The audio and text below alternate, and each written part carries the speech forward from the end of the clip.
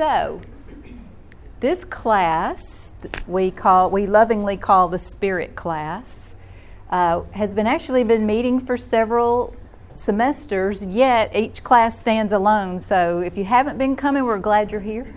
But you're not behind, or you're not coming into the middle and not knowing what's going on. So let me hook this somewhere.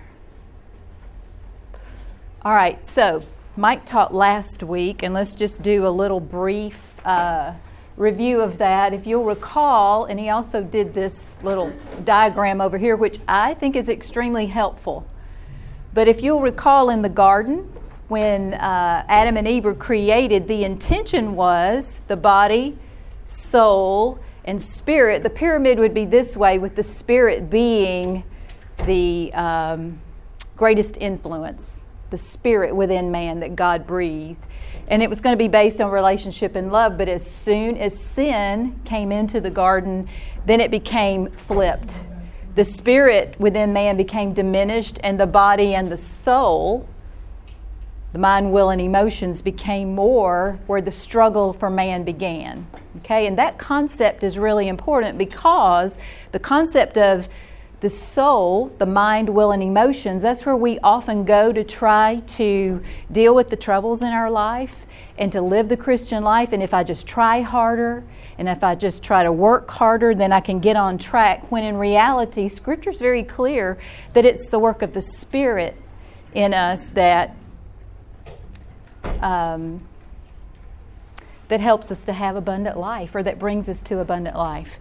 Mike taught class last week. Do you want to add something to the summary to embellish more than what I just said? Well, here's the thing that's important. When you have the body, any of your physical desires, and your soul is your mind, will, and emotions. And so everything that drives you comes from there. Any need, any reaction to life typically comes from our mind, will, or emotions.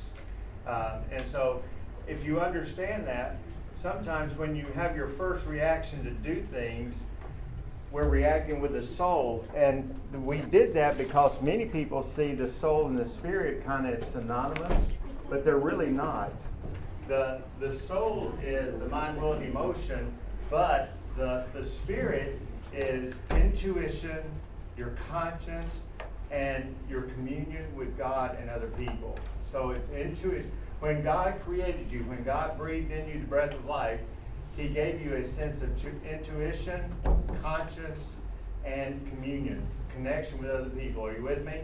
So there's things about us in our life that we realize that you don't have to tell me it's wrong. It's just wrong. We don't go around killing each other. You don't go around stabbing people behind the back. You just know stuff like that. That's a conscience. That's intuition tells you those things, which is different than the soul. And so if your conscience, the soul is what needs to be able to, not the soul, the spirit is what needs to drive your soul and live out through your mind, will, and emotions from your spirit.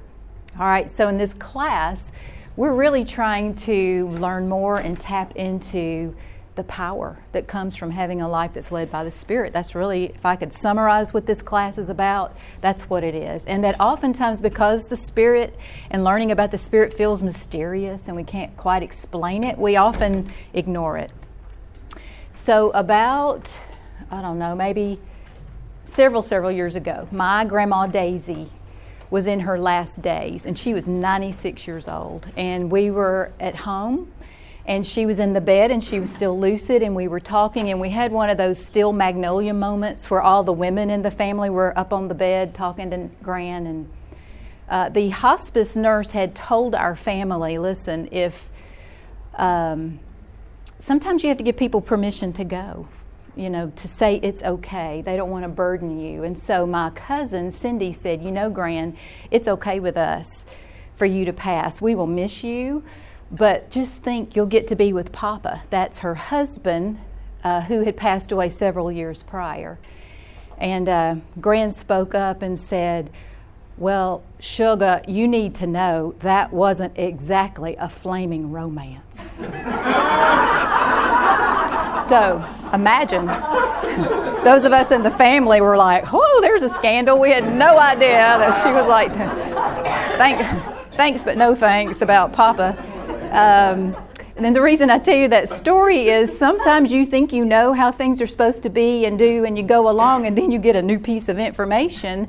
And truthfully, for me and my spiritual life, that's how I feel about the Spirit. I feel like I knew about the Spirit. It wasn't that someone didn't tell me, and it wasn't that I didn't read my Bible, but I feel as though I'm experiencing a new, fresh interaction that has so blessed my life. And I'm in my 60s, for Pete's sake. So I want to encourage those of you who are younger, hey, you got a chance to catch on sooner, because it's just such a blessing. This morning I want to talk about 3 key principles that I think are important about spirit life and about walking with the Spirit. And that concept that Mike talked last week about getting out of your mind, will, and emotions and trying to control those to have the abundant life, but tap into the Spirit, the communion between the Spirit within you and the Holy Spirit to have the full life that God expects us to have. So the first principle that I want you to believe or know, and any of you who've read the Freedom Tools book will recognize some of these as the key principles, but the first one is God's freedom. Your freedom is God's will. You know, I think for me, I had a lot of emphasis in my mind that the cross purchased through the blood the forgiveness of my sin. I think we all agree, okay, my sins were forgiven on the cross. But oftentimes I forget that He also defeated Satan, right? And that freedom comes to me because of the cross. It's already been purchased. It's already been done. It's a done deal. Instead of me working and striving, I claim it or I lean into it. The battle has already been won. The abundant life, for me to be free of the bondage of comparison or low self-esteem or unforgiveness or wounds from the past or every lie that Satan will tell me, that freedom has already been bought for me. I am an avid reader. I love to get lost in a novel, in a story. You know, I don't know if any of you ever read the Mark of the Lion series that was about the early church, but I found myself wanting to pray for Hadassah, and then I thought, wait a minute, she's fictional. I don't need to be putting her on my prayer list because I get so caught up in it. This past couple of weeks, I read a story about a billionaire who was trying to find an heir because he did not have any children to inherit all of his billions of dollars, although he thought there had been in college perhaps a pregnancy. Anyway, I won't bore you with the details. They found a granddaughter and told her, you're entitled to $6 billion. And she said, I'm not sure that I really want to go there. And they were like, this is life-changing money. What do you mean? She said, well, I'm just not sure. And as I read that, I thought, you know what? Don't we do that in our spiritual life, in that we have access to this amazing, life-changing resource, but yet sometimes we're like, I don't know, maybe not, I don't get it. When it comes to money, we think that doesn't make any sense. But in our spiritual life, sometimes we kind of act that way, truthfully. Here's a passage. I pulled some out of Romans 8. These are familiar to you, but listen with the ears to hear what the Spirit is claiming to do for us. It says, you, however, are not controlled by the sinful nature, but are in the Spirit, if indeed the Spirit of God lives in you. And if the Spirit of Him who raised Jesus from the dead is living in you, He who raised Christ from the dead will also give life to your mortal bodies because of His Spirit who lives in you. And then further down, in the same way, the Spirit helps us in our weakness. We don't know how we ought to pray. We don't know what we ought to pray for, but the Spirit Himself intercedes for us through wordless groans. And He who searches our hearts knows the mind of the Spirit, because the Spirit intercedes for God's people in accordance with the will of God. You know what? This is just a matter of, if the Spirit lives in us, the Spirit that raised Jesus from the dead, look at all the benefit that is described in this passage. I'll confess to you that this part about the Spirit helps us in our weakness when we don't know how we ought to pray, I don't know where I got this. I don't know who who I can blame for telling me this? Probably nobody. I'm sure I misperceived it. I always thought that meant if I have an event that comes upon me, some kind of tragedy or awfulness, and I don't even know how to pray, in that case, the Spirit will swoop in and pray for me. But that's not what it says. It says the Spirit knows my weakness, and there is a constant conversation going on between me and the Father through the Spirit. That's really what it says. There is a lot of benefit to the Spirit interacting in our lives. This particular promise here is something, just like the $1 million bank account, that I need to claim the benefit or realize what happens here. The beginning of grace is the realization that I am a hot mess. I know that. I know that I'm a mess, and I cannot fix myself. But there's not anything too broken that God cannot mend and redeem. Not anything. And we have, what Spirit does it say is living in us? The Spirit that did what? Raised Jesus from the dead. Yeah, so whatever I have going on in my life, it's probably not as big as needing to raise a dead person. And it's saying that's what's living inside of me, whatever is coming my way. So our freedom is God's will. From the very beginning, it's been God's will. His infusion of our lives with the Spirit is the mechanism by which He gives us that abundant life. All right. Has anybody got any questions or something you want to add to that? Or y'all like, duh, why didn't you know that sooner? It's like I knew it, but I didn't know it. Or maybe I knew it and I didn't fully live it. What do you think? I guess, to me, the challenge I sense from myself and for other people is that, do we really believe it?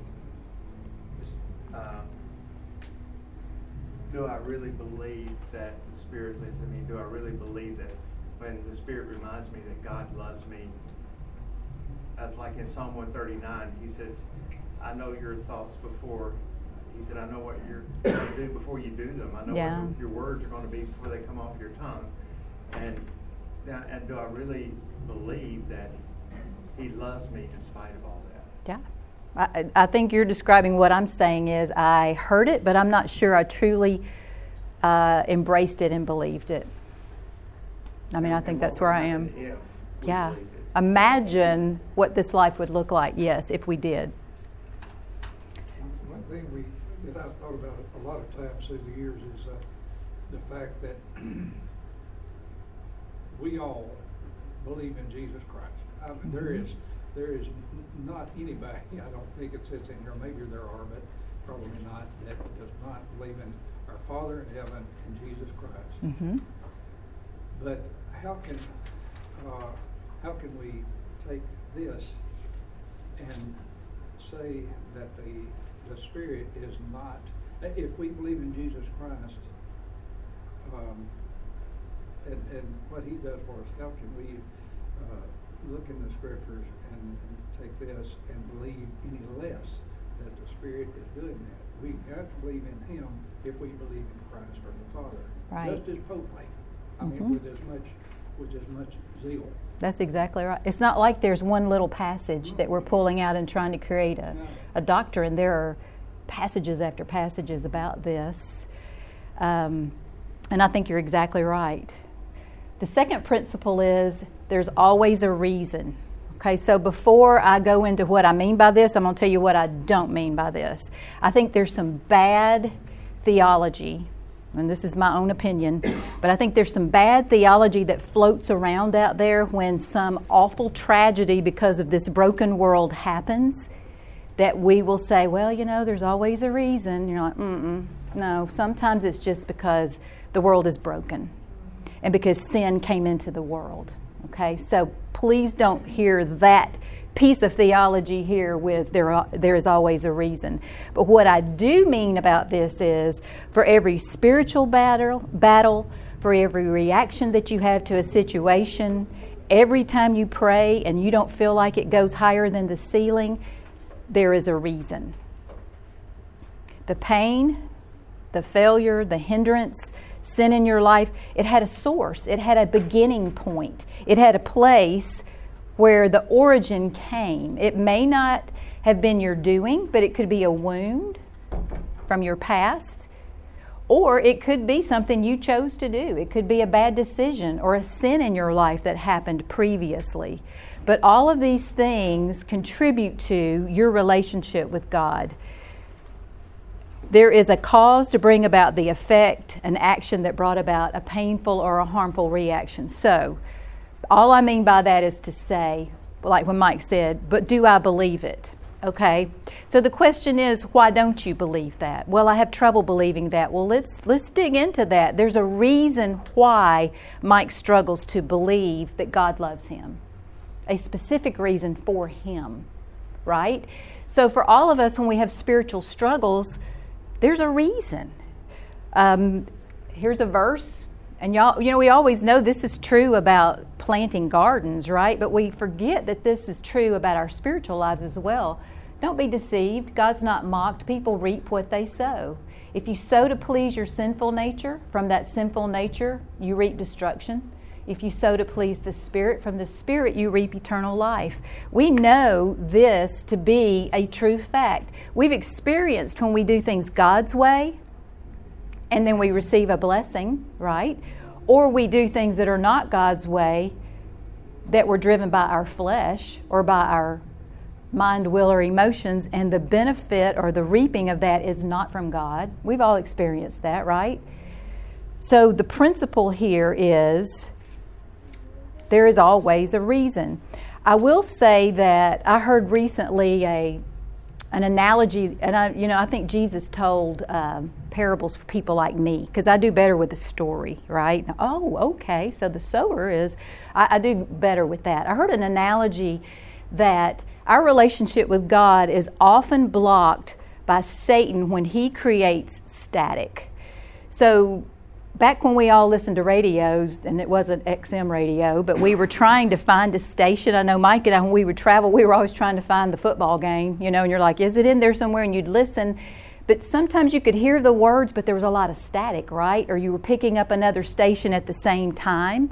So Satan loves to create static in our spiritual life, so he doesn't completely derail me to go into a sinful behavior that I'm like, that's not my thing. He takes where I am right now and he creates just enough static to keep me from hearing the voice of God. He can even use good things to create static. Maybe it's your job. Maybe it's your family has become your idol and you're distracted by that. Perhaps it's even ministry. Ministering to someone and listening to some static that Satan has created to keep you from hearing his voice. He can also use wounds or trauma or sinful conditions that you're really struggling to fight, and all of these create static. Here's some examples that to give you an idea. These are people you do not know. The names don't count. Susan cannot relate to authority, much less to God, due to wounds from her distant, harsh father. Guilt haunts Christine due to a sexual fling she had while on a business trip years ago, and that guilt has in turn affected her marriage. Megan grew up being controlled by her mother's expectations, and this has affected her relationship with God. Jana was the good girl among her rowdy siblings, and as a result, she struggles with perfectionism or trying to make everything perfect. So do you see how a wound or a sin or an event in the past that has not been dealt with, Satan has taken that and created just enough static in these people to keep them from hearing the voice of God? To everybody getting that principle? The interesting thing about this that makes this even harder is the static for me is very different than the static for you and for you and for you. Our static is all customized by Satan, right? Scripture's very clear. He has specific schemes for each of us, and he knows where our distraction can be.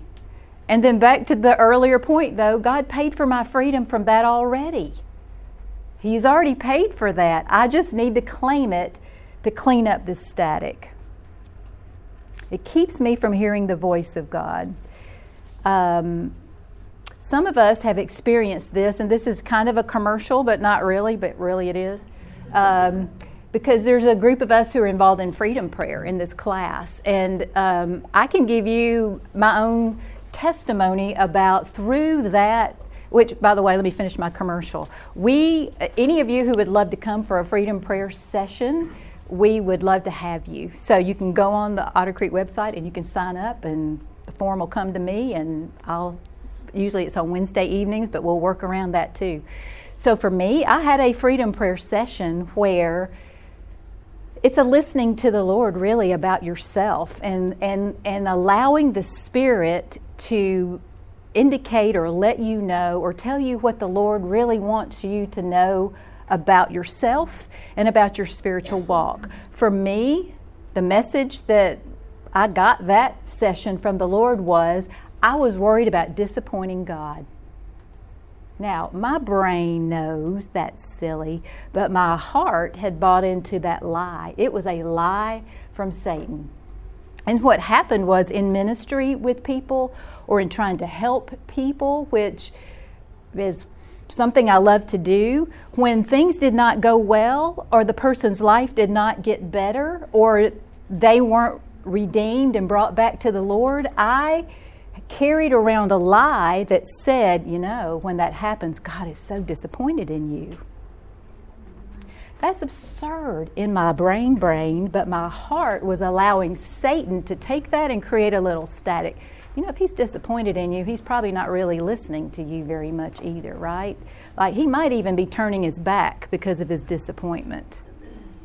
Do y'all follow where that lie and how that was affecting me personally in my walk with the Lord? So when you draw near to the Father, just know all of us have static that Satan is trying to use to keep you from drawing close. That's his job. That's Satan's victory, is if he can keep you from being connected to the Father. We could probably go around and have some freedom prayer testimony of people who've had other things that came to their mind in the course of having their prayer session that I had, that was not on my radar. Some people know where their static is. Some people know I had a really rough childhood, or I had an event happen in my life that was life-changing, or I went through a real difficult relationship that I'm still reeling for. A lot of people know where their static is. Not everybody does, but wherever it is, it's Satan's greatest tool. Any comments on that? I'm happy for y'all to jump in and say something, or just nod approvingly, and I'll move on. All right, and then the last principle, and that's really, this is kind of an overview of what we talked about for a whole semester back in the fall, is apply God's solutions. This passage is so familiar. Luke 11, 9 through 13. So I say to you, ask and it will be given to you. Seek and you will find. Knock and the door will be open to you. For everyone who asks receives. Those who seek find. And to those who knock, the door will be opened. Which of you fathers, if your son asks for a fish, will give him a snake instead? Or if he asks for an egg, will give him a scorpion? If you then, though you are evil, know how to give good gifts to your children, how much more will your Father in heaven give the Holy Spirit to those who ask him? So here's a progression of my spiritual understanding of this. Early in my spiritual life, I thought, okay, well, if I want a husband, a baby, or a house, all I got to do is ask. That's what that says. That was a little shallow, I'll admit. And it didn't quite work out that way. So I thought, well, there's got to be more to this than that, right? So then the next revelation for me was, well, then maybe it means spiritual things. Maybe it means love, joy, peace, patience, kindness, goodness, faithfulness. Those things, if I ask the Lord for them, then he will give them to me. And that's certainly part of it, but I never put that all together with how much more will your Father in heaven give the Holy Spirit to those who ask him. I don't know how I missed the key verse, right? He's saying, if you ask, I'm going to give it to you. And your parent, all of you who are parents or have parents, Y'all know how much you want to bless your children, right? I think about our kids sometimes on Christmas morning. I don't know if any of you as parents thought, the thing you hate about Christmas is in about 3.4 minutes, all of those months of work and planning and wrapping, and that was back when we had to go from store to store. You couldn't just click it on Amazon and then it'd be like, it's done. And I was like, we're dragging this out as long as we can. So we would have like a scavenger hunt, and you go and you read this thing in the clue as you go somewhere else, and you read that clue, and you're following your children all over the house. And I have to tell you, for us as parents, it was such a delight to watch them be blessed and delighted and excited, right? So what God is doing is taking that principle of how much we love to bless our children, and He's saying, and you're not even me. I mean, you who are evil want to bless your children. What I'm doing for you through the Holy Spirit trumps all of that. I don't know for you, but for me, that creates kind of an emotional connection. I'm like, I get that. It's like our loving Father is like, you don't even have to do the scavenger hunt and go to 15 places. I'm just saying, if you want it, I will completely fill you with my Holy Spirit to bless every aspect of your life. And when I read that, I think, what is my problem? Why am I not completely grasping that? Well, let's go back. Remember, Satan's doing his thing. He's trying to keep us distracted. He's doing the best he can to keep us from claiming this amazing gift. That's all we got to do is ask. All we got to do is seek. All we got to do is knock. It's pretty simple. What are y'all thinking about that?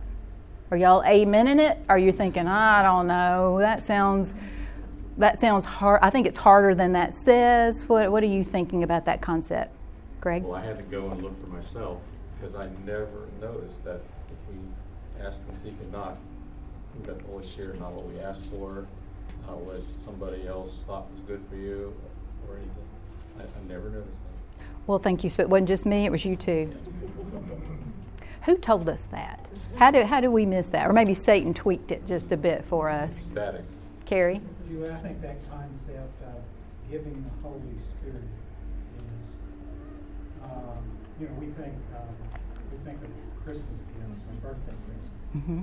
and putting meaning behind that phrase, give the Holy Spirit to those who ask Him, is really important, because I think a lot of what that's about is the Holy Spirit is the one part of the Trinity that allows us to relationally be connected to God.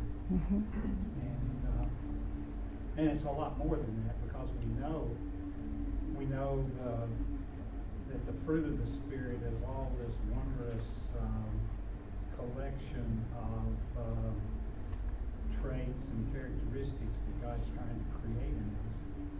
But I think all of that only comes because we have a relationship with God, and that relational energy changes us. Totally. So I don't say, I'm going to seek patience, patience, patience, patience. Mm-mm. I seek the manifestation of the Spirit full-blown, every nook and cranny of my life, and out of that will come patience, and out of that will come love. It's so simple, but yet profound all at the same time. I think that's the thing about it. And like I said, I keep thinking, how did I miss this? Or what is, and I don't think I completely missed it. I just think the fullness of it is what I'm really trying to grasp. Scott? And I think if you think about having your kids, you recognize that the problem is in the receiver, right? Yes. You see kids who are trying to either earn your approval, or they feel unloved, or like you favor someone else, and as a parent, you know how you feel, and you know what your heart is, and you're trying to find the right love language to speak to your child. Yes. in our walk with God, I think that it's the receptor problem also. Totally a That we just can't- receptor that problem. There's an overload of so much, Mhm. and we've got these static moments or just the inability to fully grasp Yeah. how greatly we're loved. Yes, that's a great analogy because you're right. In each of our children, it was different. And when you You hear know. them talking to you as adults, I imagine, no, that wasn't the way it was at all. Oh. Your interpretation, the way that you Mhm. see things, you can go back. That's one of the things that makes like holidays so frustrating. Is when you go back and you're like, wait, no, your sibling is telling the story. Like, that's not what I felt. And that's not what was happening, really. Like, what really was happening was you were the problem. And you realize it was, that it's the way You that need to you're put those perceiving behind things. you. Yeah. For those of us who have children in our late 30s, let me just say, Mike and I just say, look, if y'all need therapy, we'll help you pay. That's all we could say. We gave it our best shot. That's all we know. Catherine. I'm finding it frustrating because I start out the day like, okay, I'm going to listen to the Spirit. I'm going to do what Andy does and brush off my passenger seat. Uh-huh. But then 10 minutes later, I forget to listen. I'm not aware of His presence. And someone told me, it takes practice. Mhm. Practicing the presence of God, and that was encouraging to me. Like Andy says too, it takes time for a garden to grow. Yeah. So this relationship with the Spirit and listening to Him and being sensitive to His prompting takes practice. And it's a daily asking. It's not a one and done. Yes. That's a great point. Carrie. You know, when you had that, there's always a reason Mhm. up there you were talking about explaining to people the tragedies in their lives as there being a reason behind it and all that sort of stuff. Well, I think that there is a reason when you're talking about, you got it for a moment and then you don't have it and it's frustrating. I think some of the difficulties, just in a daily basis, just car won't start or whatever, all of those things are things that and even the more important ones or the more major ones in our lives are there for a reason, because they turn you towards God. They turn you, because of the difficulty, if you view them right, Mhm. they turn you towards God. And again, like I said, I think it's the relationship with God that's important, and anything that pushes you towards that relationship is something that God is using to do all of this that we're talking about. Right. Exactly right. On this passage, do you take, because in a way it looks like it's real specific at the beginning, ask for something, seek, just like you started, Mhm. knock. And at the end, it seems like, okay, the Father will give you the Holy Spirit, which is general. Some element of that is general. Is this passage really trying to also emphasize that in your situation, when you are asking for an answer to something, and the promise here is you're going to get the Holy Spirit, it's not just a general manifestation of the Holy Spirit for you. It is a answer to that specific element of the Holy Spirit keying in on. That's a what you're great. asking That's a or great seeking. point. Yes. Yes. Which So you're in a becomes much more situation. practical Yes, very for- practical. So when I'm going in my situation, whatever it happens to be, and you're asking, Mhm. you're expecting the Holy Spirit to work in that situation for the answer to direct you down that path, rather than just, Yes. I'm going to get the Holy Spirit. No, that is a great point, and that's that. For me, what this is saying is, I am seeking a rhythm in my life of that being. In fact, my next comment was, I often go to the phone instead of the throne whenever I have a situation come up. Go before the Father and say, I need the Spirit right now in the middle of this, whatever that specific thing is, instead of going and talking to everybody else about it first. Let this be my rhythm or cadence of my life. Mike? An example of that is in Acts 15, where when Peter and Paul and all those guys met, they said Yeah. it seems best to the Holy Spirit and us. Mhm. Like they had conferred with the Spirit. But the phrase was what seems best. Uh-huh. There wasn't that. This is what we were told to do, but this is where we seem to be going. Because we were seeking the Spirit in the middle of this decision or this event or as things come along. Yes. Great. Yes, Carolyn. just for what Carrie was saying too, I mean, everything that happens to us in our lives, the little tiny daily things that throw us off or that, want to distract us, everything that happens has the capacity. We're have the ability to choose. Yes. And let this draw me toward God, or am I going to let it distract me away from God? Yes. And then that's when, if you're just, you can even pray to say, when I'm tempted to be distracted, help us, please send the Spirit to prompt me, to remind me to think, to take that thought captive for Christ. Yes. Or whatever. I mean, it is a practice. It is something that you can become more attuned to. Yes. Happening. Yes. And So. it's predicated on obedience too. I was going to say that because our children, there were times we wanted to do good things for our kids. We had something good planned, but man, if they were throwing a fit, rebellious, whatever, sorry, we can't do that right now. Not when you're acting a fool. Yes. And that's part of that relationship piece, and that is that it's an ongoing dailiness, decision, event kind of thing. This is not, Lord, give me the Holy Spirit. Okay, I did that on December 14th, 1977. It's a daily walking interaction. And the thing is, when I do have those moments where, like Catherine's describing, where I miss it or I don't feel it or whatever, God's not disappointed in that. He's not saying, whoop, you're in, you're out, you're in, you're out, you're in, you're out. You got him, you don't. You got him, That's not how this works at all. And there are a whole lot of scripture that backs up just his desire as a perfect father for us to be in communion with him. That's his goal. Yes, sir. I think about when Jesus said, though I leave the Holy Spirit to be with you. That's right. And so if I'm not careful and as a problem solver, I start to think, okay, Holy Spirit's here to give me the answer to solve the problem. Sometimes that may be true, but he's just with me. That's all I really need. So what he's saying, I don't know if y'all could hear him in the back, but he was just saying, and it's not just that he's there to be our problem solver. He's a companion. He's the counselor. He's the comforter. It says that he is the walk alongside all the time. So you know what? You're right. So think about those moments when you are so thankful or overwhelmed with happiness or some good thing. The Spirit is right in the middle of that too. It's not just sit over there and I'll let you know when I get in a pickle. It's that relationship. And hey, he raised Jesus from the dead. I'd really like him hanging out with me. I think there's some power there that will certainly benefit my life. That's a great point.